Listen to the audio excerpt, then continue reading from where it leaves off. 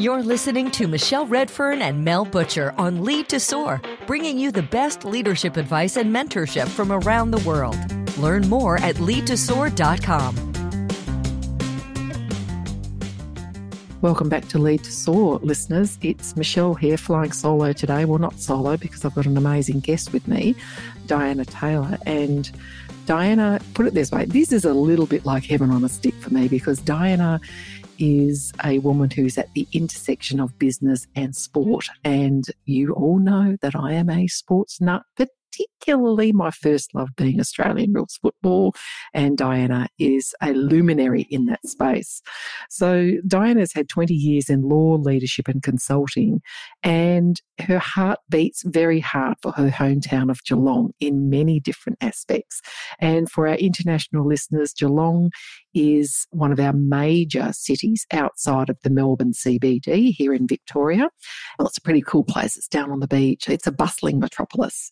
So as I said, Diana's a pioneer in Australian rules football, the first female vice president in the AFL, or first female vice president of the Geelong Football Club in the Australian Rules Football League, first woman on the VFL tribunal, and is also part of the fabric and the decision-making around the Australian Women's Football League. And she is, well, she's just a trailblazer in so many different ways. And as I said, I'm delighted to talk to Diana today because of all of her experience, which is vast, but also because she's written a terrific book called The Playbook, Crossing the White Line to Succeed in Life, Business and the AFL. So you can imagine my joy in reading that. Welcome to the pod, Diana. Thanks so much, Michelle, and I cannot wait for this conversation. I love hearing the highlights reel from the amazing women that I get to talk to on the Lead to Soar podcast.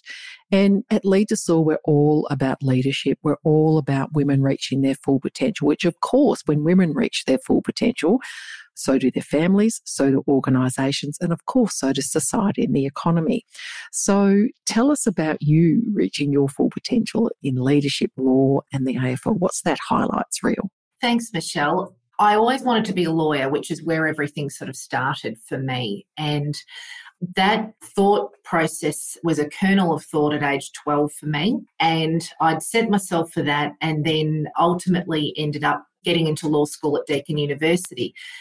But what I talk about in the playbook a lot is that what is deemed failure is actually a critical part of everybody's journey. And it was a part of my journey that I got to experience very early on, because despite getting straight A's and A pluses, I still missed the law school of my first choice, first time round by a single point. And for someone who had positioned themselves in that way, saw themselves in that way as a young person moving into young adulthood, it was devastating. And it was on the mat sort of stuff. By the following year, I'd picked myself up from the mat. I'd got into the law school of my choice, which was Deakin University down here in Geelong. It was the best thing that I ever did. But I learnt early on that failure, and I've learnt to embrace that word now. I actually love that word. Hardens you, but it provides you with the lessons and the capacity to actually get better if you allow it to. So I started as a lawyer, and it was pretty early on that I realised that you need to be good at something to have value. And we're not talking about the internal value that you have to your family and that you have to your friends, but in this world of ours that can be very hard, very brutal, quite transactional, you need to have a value that you bring. And very early on, I realised the power that I had in being a lawyer with the skill sets that sat around that. And I've used that skill set, that power, if you like, to move into football, because, of course, it was in the Western Region Football League Tribunal as a community league in the west of Melbourne as a 23-year-old that I started hearing reportable offence matters in community footy as a lawyer, because I had the skill set to be able to assess the facts, hear evidence, and then make findings and make a conclusion and do so in a professional way. So being a lawyer deliberately, and it was my deliberate choice because I knew that that was where I could add value in football and take me potentially to a place beyond that, that's where I started. And as I moved through a range of law firms, I realised that one of my loves was actually business, because as a lawyer starting off, if you're sitting at your desk providing advice, you're usually providing advice to either individuals or to businesses.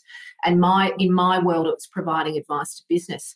And I started looking at how business was formed, how people grew businesses when people were taking over other businesses, what were their success factors associated with it. And I got an appetite really early for what business looked like and what I wanted to do. So I moved out of the traditional law firm environment into that senior in-house counsel and general counsel roles. And that was just amazing learning, and again, expanded my skill sets exponentially, because you've got a choice when you're in-house counsel. You can be the black letter lawyer who always says no and therefore no one will come to you, or you can be the person who always finds a solution and is the person who has the back of every staff member in the business that you're working with. And there is just such a high level of trust that you can build in those businesses if you take that approach. I then said to myself, I'd really like to see if I can do this on my own. If I can stand on my own, pay my own bills by putting my shingle out there. And I did that. I did that first of all in a consulting capacity, and now in a law firm and consulting capacity, which gives me the flexibility to move across both. And I tell you, there is nothing more satisfying but nothing more terrifying than actually having to hunt for your own work, for your own dollar, then having to deliver, do a great job for a client so they'll come back, and that then allows you to deliver. There is such a psychological barrier that sits around that, and at some point you've just got to leap it and give it a go. But I was smart about it. It meant that I was working damn hard, but I, in the early days, maintained a salary with some other businesses that I was working with, as well as starting up my own business as well. So I had that level of comfort. I was on my own, had that level of comfort to know the mortgage was at least going to be paid as I saw how this was going to go. So ended up being recognised as a Telstra Businesswoman of the Year in Victoria, which was amazing, and continued to build my footy career, but also my board-based career running alongside it. And it's given me great exposure to not only the legal profession, the sporting profession across multiple sports, but also what is core to business and what is core to anybody, but particularly women who want to be successful in business. Diana, there is so much to pull apart there, but the first thing I want to say to our listeners is that you might be thinking, Diana must be about the same age as Michelle or about the same vintage as Michelle.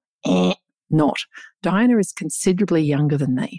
So you're not listening to a person who's had decades and decades and decades and decades, if I really am truthful about my own decades, in business. She's not as old as me. So, Diana, I don't want to kind of define you by age or anything, but I do want to bust a myth that you might be a person who's perhaps been around for a long, long time, because you have not, but you've had a very deliberate and planned approach. So that's number one thread I want to pull on. The second one is, oh my goodness, the business of business, which I just love.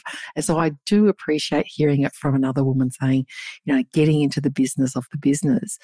And the third thing is that really interesting decision you made. Okay, I'm going to hang out my own shingle, but I'm going to maintain a salary whilst I build my pipeline, etc. So, kind of not quite a side hustle, bigger than a side hustle, but a very sensible financial decision.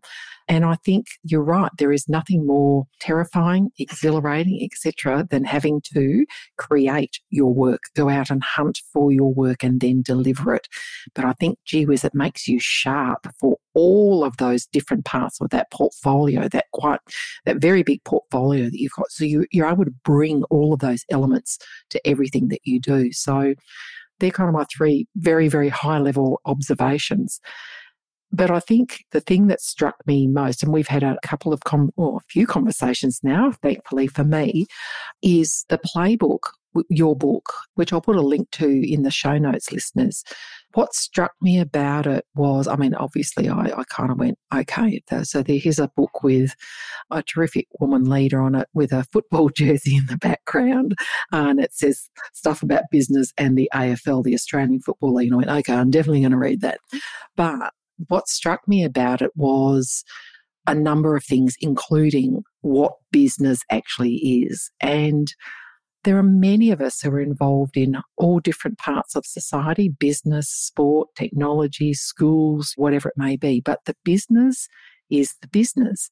And I want to quote you back at you now and really hone in on what we're so much about at Lead to Soar, which is building our business intelligence, business strategic and financial acumen. Here's your quote. And this is from the chapter called The Business of Business and Football. Every successful commercial business is driven by a fixed attention to profit and making money for its owners. Even not-for-profit businesses, including the AFL and AFL clubs, need to focus on financial sustainability. The business will have a purpose and a plan for what it wants to achieve and defined goals. So in my language, that means that we as leaders, and of course leadership manifests itself at every level in every organisation. Sure, it looks and sounds and feels a bit different if you're towards the start of your career versus being as senior as you are, Diana, but we can still be leaders. And that means we have to understand the business of our business, and we have to develop the skills required to manage a business and be known as having those skills. And I am still frustrated that 97% of the career advice directed to women does not overtly include the requirement to know the business of your business, have the skills, and be known as having the skills around business intelligence.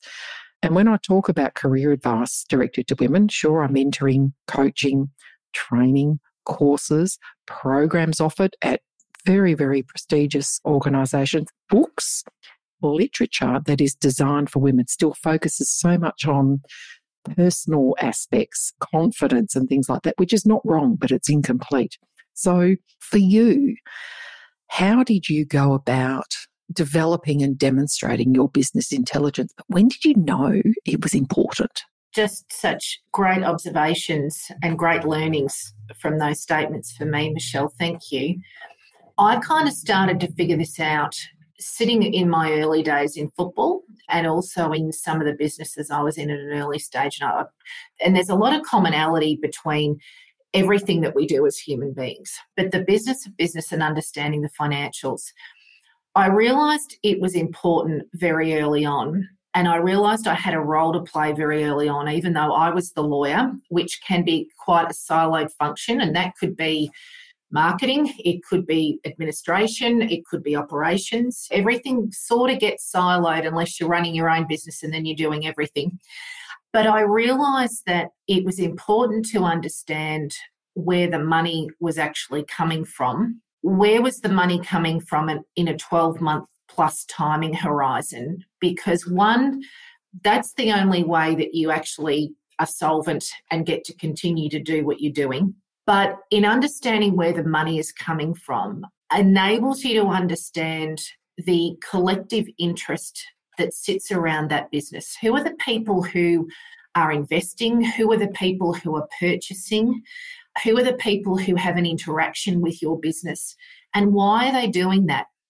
So it's the psychology of the broad stakeholder group that actually sits around the people who are working in the business, I figured out was absolutely fundamental to a business being successful, not only from a financial delivery perspective, but in delivering on what those key stakeholders actually wanted. Because if you don't understand what people want, you can't possibly hope to deliver on anything that is going to touch them and keep them there in the future. I also realised, this is sort of in my late 20s, early 30s, when I was sitting in very big multinational, multi-million-dollar businesses, that I wasn't just sitting there as a lawyer anymore. I was thinking about what the sales manager's pressures were on the other side of the table. I was thinking about how the marketing manager put words around what they were trying to sell. So my frame went from what does the law actually say and how do we stay out of trouble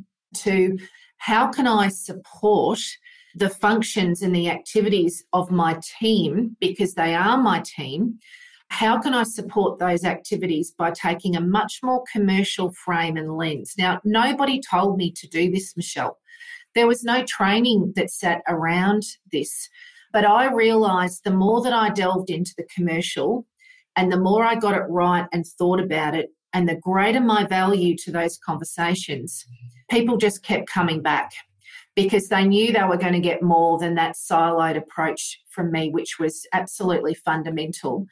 And then within someone else's business, I was then able to take that level of understanding of stakeholders sitting just outside the business and just on the periphery. I was able to bring that to my own business and the organisations I work with about how you sustain yourself financially. Because the challenge we have is that people may be sitting in a business as an accountant. It's not only the accountant's responsibility to understand where the money's coming in and to bring it in and how to deliver and how to get great value at the other end of it. But we've also got a cultural and a moral responsibility to make sure that all of those facets and that the financial component are adequately maintained and resourced, and we have a move forward because people have mortgages to pay. So I started small, but the longer I was in it and seeing my value, I realised it was a whole lot bigger than this, and I didn't need to box myself in as far as the role I was playing within those organisations. What you've just described is we, and when I say we, Susan, myself, Mel, Amal, try to say to women, understand your positional purpose. What do they pay you to do around here?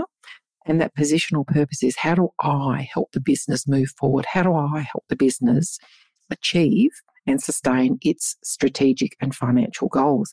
And you've got to kind of know what they are and what your role is in it to do that. So I think that's number one. But what I really appreciate about what you've just said, which I think is a real call to action for our listeners, you might be the head of or part of a functional area, but you have to know, as you said, that value, the upstream and downstream impacts that your role has. And this is not about wandering outside your lane, but it's about saying, how do I create value in the organisation?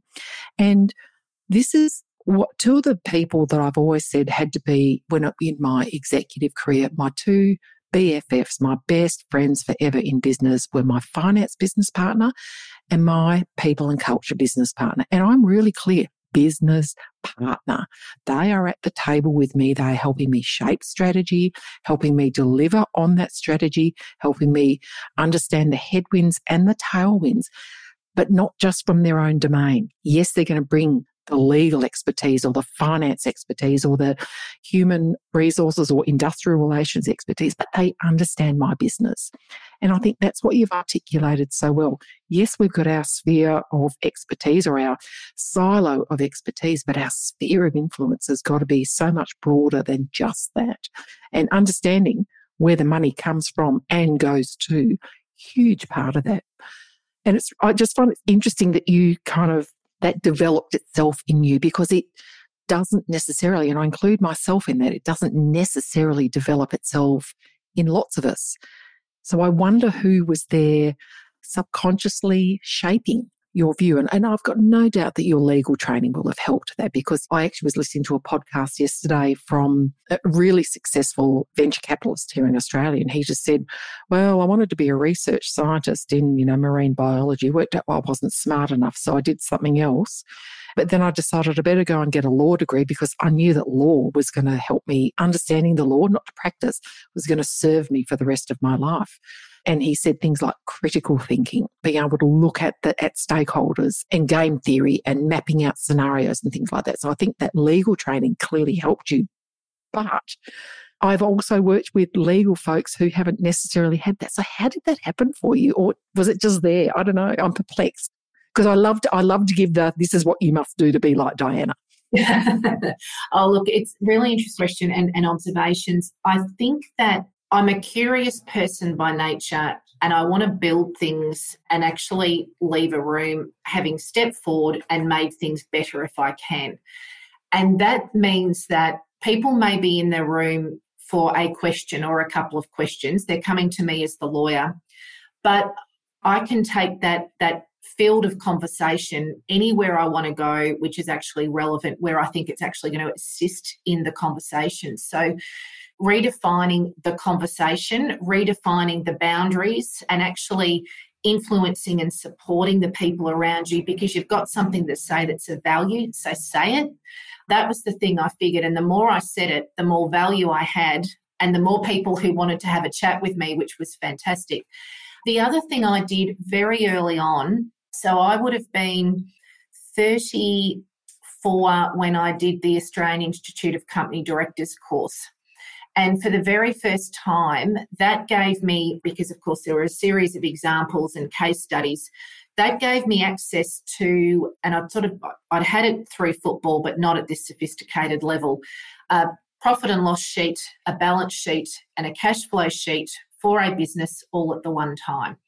And I'd had seen those things before, but it just started to come together for me about the power of that information and the how-to, getting a copy of that information for your business if you can, doing a line-by-line review, making sure you know what each of those lines mean, and talking to people in your business if you don't. Go and get some tuition from the person sitting in accounts. That allows you to start forensically examining a business, but importantly, there are people that sit around it, and there's a story for a business that sits around it, and there's a product that sits around it. And those numbers are so layered in basically humanity and where this business is actually going. That's actually really exciting. So that's the stuff I started layering with my own experience to go deeper when I was in these environments. I love that. And you've matched my own enthusiasm for, I do talk to lots and lots of people, women, about know the story that the numbers tell. And it is exciting. As someone who didn't avoid the numbers, but I wasn't, super good until I had to be, I've morphed from that side to this side. It can be so exciting. And you're right. And what you bring to all of this is your really sharp emotional intelligence and social intelligence skills, because what I'm hearing from you, very high achievement orientation, which of course is very well, you're well aware, you know how to influence other people. You've got that high achievement orientation. I want to be the best version of myself that I can be. But you've also been able to skillfully use your knowledge and your skills and your experience to win hearts and minds and influence others. And of course, we know that on balance, people do more business. And I'm talking about business even inside, the business you do with your colleagues. This is business, doing business with. People will do more business with other people that they know, respect, and trust. And by crikey, they will trust you when you know what you're talking about. So you've just given a beautiful example of the three elements of leadership for me: business intelligence, emotional intelligence, and social intelligence. For you talk about defining your value to the organisation. And I think you've given some great examples there of know the numbers. If you can't find them, ask someone for them. If you don't know what they're saying, ask someone to help me. I want to be the best version of myself I can be in the organisation.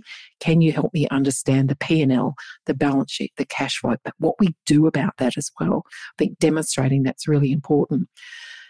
If I'm at the start of my career, though, so I might be thinking, well, Michelle and Diana, you're very serious, senior. Oh, I can be serious, not very often though, but you're very senior. This is kind of not applicable to me. Well, it is. But at the start of her career, what's, one or two simple actions that she can take to know and then prove her value to the business? Two things, I think. Get really good at your one thing. Become an expert in your one thing. And that's going to mean you go to uni, you do a particular course, you may or may not get a job, or you go to TAFE or whatever skill you have, and maybe it's work experience. But there's a reason why you've been chosen to enter into that business. And it's, as you were saying, Michelle, be as good as you can be for yourself, but also for that business. And we are so lucky to have the education available now through Google, through YouTube. These things don't cost money. They just take time. So that additional level of investment in yourself, and that also involves talking to people who are more senior than you, acquiring that knowledge. So be as good as you can for the reason that you're there to add value to the business. And if you think you can add more value in other areas, then go and do that. Expand your value while you are there, number one. Number two, work harder than anybody else. Just work harder than anybody else. I was the person who was always first in the office. I was the lawyer who wasn't exiting until 7 o'clock every night. I just couldn't be broken. I couldn't be broken and broken down from a work capacity. I was the hardest worker in the room. And no one will say anything to you about it, but it will get noticed and there will be opportunity that will come your way. And my third recommendation to any young person starting out is jump in and do more. Be the person who volunteers to take on that additional project. Be the person who volunteers for the social club. It means you'll get out and you'll meet more of your peers. Be that person. And also, I guess, number 4, bring your very best self from an energy perspective, from a personality perspective, from a human engagement perspective to work every day and do it consistently. Be that person. You will just attract people to you because of the level of energy that you are and the positivity that you are bringing out. Doesn't matter what age you are, that will come. The presentation of yourself is also very important every day. Couldn't agree more. Great advice. And part of that also, that other thread you referred to, is that continuing professional development. There is so much available. Make time, make a commitment to your continuing professional development. And of course, that's across all of the elements, right? So I think, and you're right, Diana, a lot of this stuff is democratized now. So we have access to so much material that we can self-lead, which of course is another characteristic of a high EQ leader. Self-leadership, I'm going to, and that achievement orientation, that drive and motivation to be the best version. So there are MOOCs, there is Google, there's YouTube, there's reading, there's a whole bunch of stuff. And of course, there's us, the Lead to Soar podcast, which is learning every single time. Some of the things that you've described in the playbook around being a woman in the environments that you've been in, well, I'll quote you again, gender does matter in business and decision making, and your gender has been used as a cheap shot to put you in a place in a meeting room full of older white men because you hadn't pulled on a boot. Now, for our non-Australian listeners, pulling on a boot, whatever analogy you want to use, but for Diana and I, in the game that we love, Australian rules football, neither of us have played at the elite level in the Australian Rules Football League, mainly because there wasn't one for women. But I always say you don't have to pull on a boot to be a good businesswoman or a good person in business in this game. So no matter whether you're in engineering, whether you're in construction, whether you're in technology, I always say to be a great technology leader, you don't need to know how to code. You need to know how to lead. But when the gender card is played, we can do 2 things. And one of your pieces of advice is very aligned to mine. We can wait for the dinosaurs to die out. But if she doesn't want to wait that long, what should she do? How do you manage yourself and those situations when those cards are played? Great question. I think you prepare yourself mentally, you prepare yourself emotionally, you prepare yourself physically. So when you go into a room or a setting, you are the very best version of yourself that you can be. You go into that room knowing that you are very well prepared. You are a subject matter expert in that room for your purpose, your value. The reason why you are at that seat in the first place is because you're a subject matter expert and you've got value and expertise to bring to the table. And when you have an opportunity to find your voice at that moment, and you might only get one moment in that meeting, but you stand and deliver. And you do that in a professional, in a controlled, but in a manner with authority. And that means not asking a question at the end of your statement. It means not deferring to the other people in the room. It means not referencing the views of others that are sitting around the table to curry favour in a particular way. You're bringing a level of expertise in that room at that moment, deliver it and stand behind it. Don't expect praise. Don't expect thanks. I actually think in the worlds that I've lived in, silence is golden. If I hear nothing, I know that I've done a good job. And I'm actually really comfortable with that now. So don't expect that. And just be emotionally prepared for the fact that things may be said that are disrespectful or worse emotionally, and it's the advice I give in the book, Michelle. You don't react. You just conduct yourself in the way that you want yourself to be perceived. Save the emotion for when you get out of the room with your nearest and dearest. You put on one or two of those performances, you are going to be so proud of yourself. At the end of that, it is going to steel you for the next time that you need to go into that room and deliver again. That would be my best advice. And it is very good advice. So I wish I'd had it certainly a couple of decades or so ago. But, to sum up, I think let's get our minds into gear. We are going into an environment where we may encounter resistance, backlash, whatever it may be. So number one, getting your mind in the right place. Number two, do not get accomplishment amnesia, which is what my amazing friend and co-host and mentor in Lead to Soar, Susan Colantuno, says. You are there for a reason. We don't bring people into these rooms for the fun of it. You are there to deliver your expertise. So stand, as Brené Brown says, stand in your worthiness. Don't hustle for it. And I think the third thing is use that language that resonates. And you're right. Don't seek approval. Lose the disease to please, as one of my other amazing friends, Laura Ryan, who's the global head of Business Women, says, lose the disease to please. You're there to bring your best self. Remember, you're there for a reason. Use the language of power, the language of business, and then move on. And of course, no woman is an island, as I've always said, and I'm going to talk about that in a moment. Let's go to our cheer squad, our personal board of advisors, whoever that soft landing is, to say, whoa, had a rough one today, and talk about it. Talk it out with that support crew, that squad that you've got, so that they can, number one, nod and say, gee, that must have been rough for you. But also, I think for some of us, we also enjoy saying, hey, this is what you might want to try next time. So do ask for support from your squad when you encounter those situations. But you're right. You will be known as a woman, a formidable woman to be reckoned with. So that's great advice. Thanks, Diana.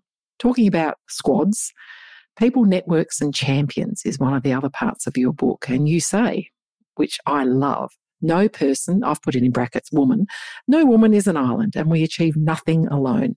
A support network of people, some of whom may ultimately become your champions, will be an essential part of your success. Here. Now, I do have a bit of an allergic reaction when I hear about mentoring programs, because women are mentored to death. They're over-mentored and under-promoted. But when mentoring is done right, strategic mentoring, it can result in us securing a sponsor or a champion, using your words. And of course, we know that a champion is the person who's going to put their social and political capital on the line for you, in line with your career goals. As Carla Harris says in her TED Talk, they're the person in the room banging on the table on your behalf. Now, I get that, but I'm often asked, and I'd love to hear your thoughts, Diana. Well, that's great, Michelle. How do I go about getting a champion? How do I go about getting a sponsor? How have you secured that sponsorship or that champion to help you achieve your goals, Diana? Terrific statements and observations, Michelle. In my experience, those people are few in number.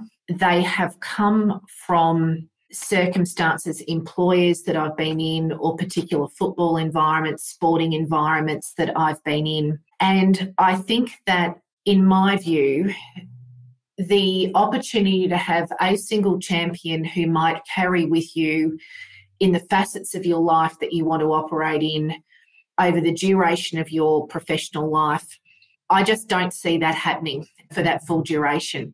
So I think it is based around the common interest that you and your supporter or your champion have. It is what I see, and that's been my experience. And it doesn't mean that the relationships, they may be lifetime relationships, but for the period that the person is your supporter or your champion, that could be for a more limited period, and that's okay as well. The way in which it has occurred for me, and I've had a couple over the course of my life, has been through a start point at common interest, a development of the relationship on a human level, an appropriate human level, but also a relationship level.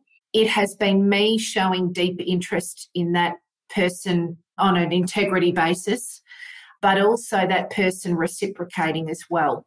There are plenty of people I've found who like to be asked about themselves and their journey, but when it comes to flipping that back to you, you actually know if you've got someone who's going to be genuinely interested in you, and then that might move to the form of support. What I've also observed is that that person who's probably in a position of power, it may need you to be tested, may test you themselves. They might want to see you tested in particular scenarios, because if they're going to head out over the trench for you, or they're going to be beside you as you both head out over the trench, they want to know that you are going to be made of the stuff that is worth supporting. So often demonstrated value, we go back to that, is absolutely 100%. Yep. Well, yeah. And I think to consistency of yourself, consistency of your approach to the relationship. And ultimately, sometimes once that's built with that person, you might need to ask. You actually might need to ask for the support that you need to go for that promotion or to have that opportunity open up, because the person might think, well, they're not interested, or that's not relevant, or I'm not sure about that. But just ask the question at the end of the day if that's what you really want, if you're in that space with that person. Oh, Diana, that's just such a great example of sponsorship and how to build the relationship, because, yes, you can't just walk up and say, excuse me, could you be my champion? Well, I don't know you from a bar of soap. I don't know what your track record of accomplishments are. Why would I put myself, or as you said, go over the trenches on your behalf? I do want to recount a little story in my own experience, and it's relevant to you and I because it's around the AFL. So I had been serving on the board of the Gippsland League for 3 seasons, and it was part of my strategy because my goal is an AFL. Well, I will be an AFL director one day. And so I'd done that, and I'd built relationships with a number of people at AFL Victoria, including Stephen Reaper, who was the then CEO of AFL Victoria. And I was coming to the end of my tenure, which the Gippsland knew about. And so I made an appointment with Steve and said, Steve, okay, you've seen me in action. You've seen me establish a women's comp. And he goes, oh, yeah, no, good. He goes, what can I help you with? I said, Steve, I'm ready for my next board. And I said, it's either a VFL or an AFL. And he goes, okay. He said, righto. And I said, I'd like you to help me with that. And I said, you've seen what I can do. You've seen me in action, turning up to games, blah, blah, blah. You know, you've seen me in the broader environment. What can you do to help me? He said, leave it with me, Michelle. He goes, I've got some ideas and I'll come back to you. I do not lie. Within 2 days, he came back and he goes, I've had some conversations. There are 2 boards, 2 VFL clubs looking for specifically for someone with your credentials. They are going to call you. They're going to interview you, and I'd want you to choose which one. And I'm backing you in. He did, and that's how I made the connection to Williamstown Football Club, which I was served on for 3 seasons. And that's a perfect example of what you've just told us. Establish the relationship, your credentials, the fact that you can turn up and add value, and that someone can put themselves on the line for you. So I'll always thank Steve Reaper for being that champion for me. But you know what? I thank myself because you must have been sitting on my shoulder, Diana, because I followed your playbook in regard to doing it. So that's how we can go about it. So brilliant. And it doesn't end there. So, you know, I think part of that is declaring what you want. And as women, we are told to dial it down a bit, a lot. So find those sponsors, find those champions, find those trusted people in your squad, your board of advisors, and say, I'm ready for this now. How can you help me? Because we're not mind readers, right? We need to know what she needs and wants from us so we can make it happen. And people are busy and you will be important to them, but you do need to position those conversations. Absolutely. Well, as I say to people, apart from my beautiful wife, there's not a lot of people that wake up every day and go, gee, I wonder what Michelle Redfern's doing today. And I wonder how I could help her today. They just do not, and I'm okay with that. So we need to be in their face.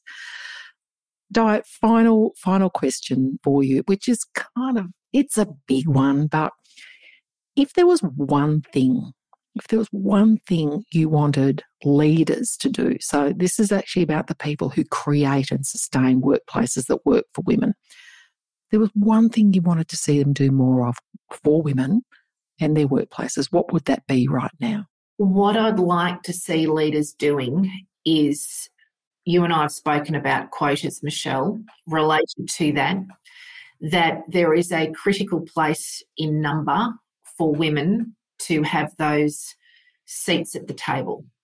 And those seats are not peripheral service support activity seats, they are the leadership seats. So if they're not there now, if women are not there now in those seats in their organisation, how are they actually going to create that space and that pathway and use their influence to put women into positions where they have never been before or where there needs to be more women to follow? So much about our country, so much about our society and our communities is going to open up and change for the better if, as leaders, we are placing women where they need to be. I actually think, Michelle, it is that simple. So do I. So I'm not going to embellish that because you've nailed it perfectly.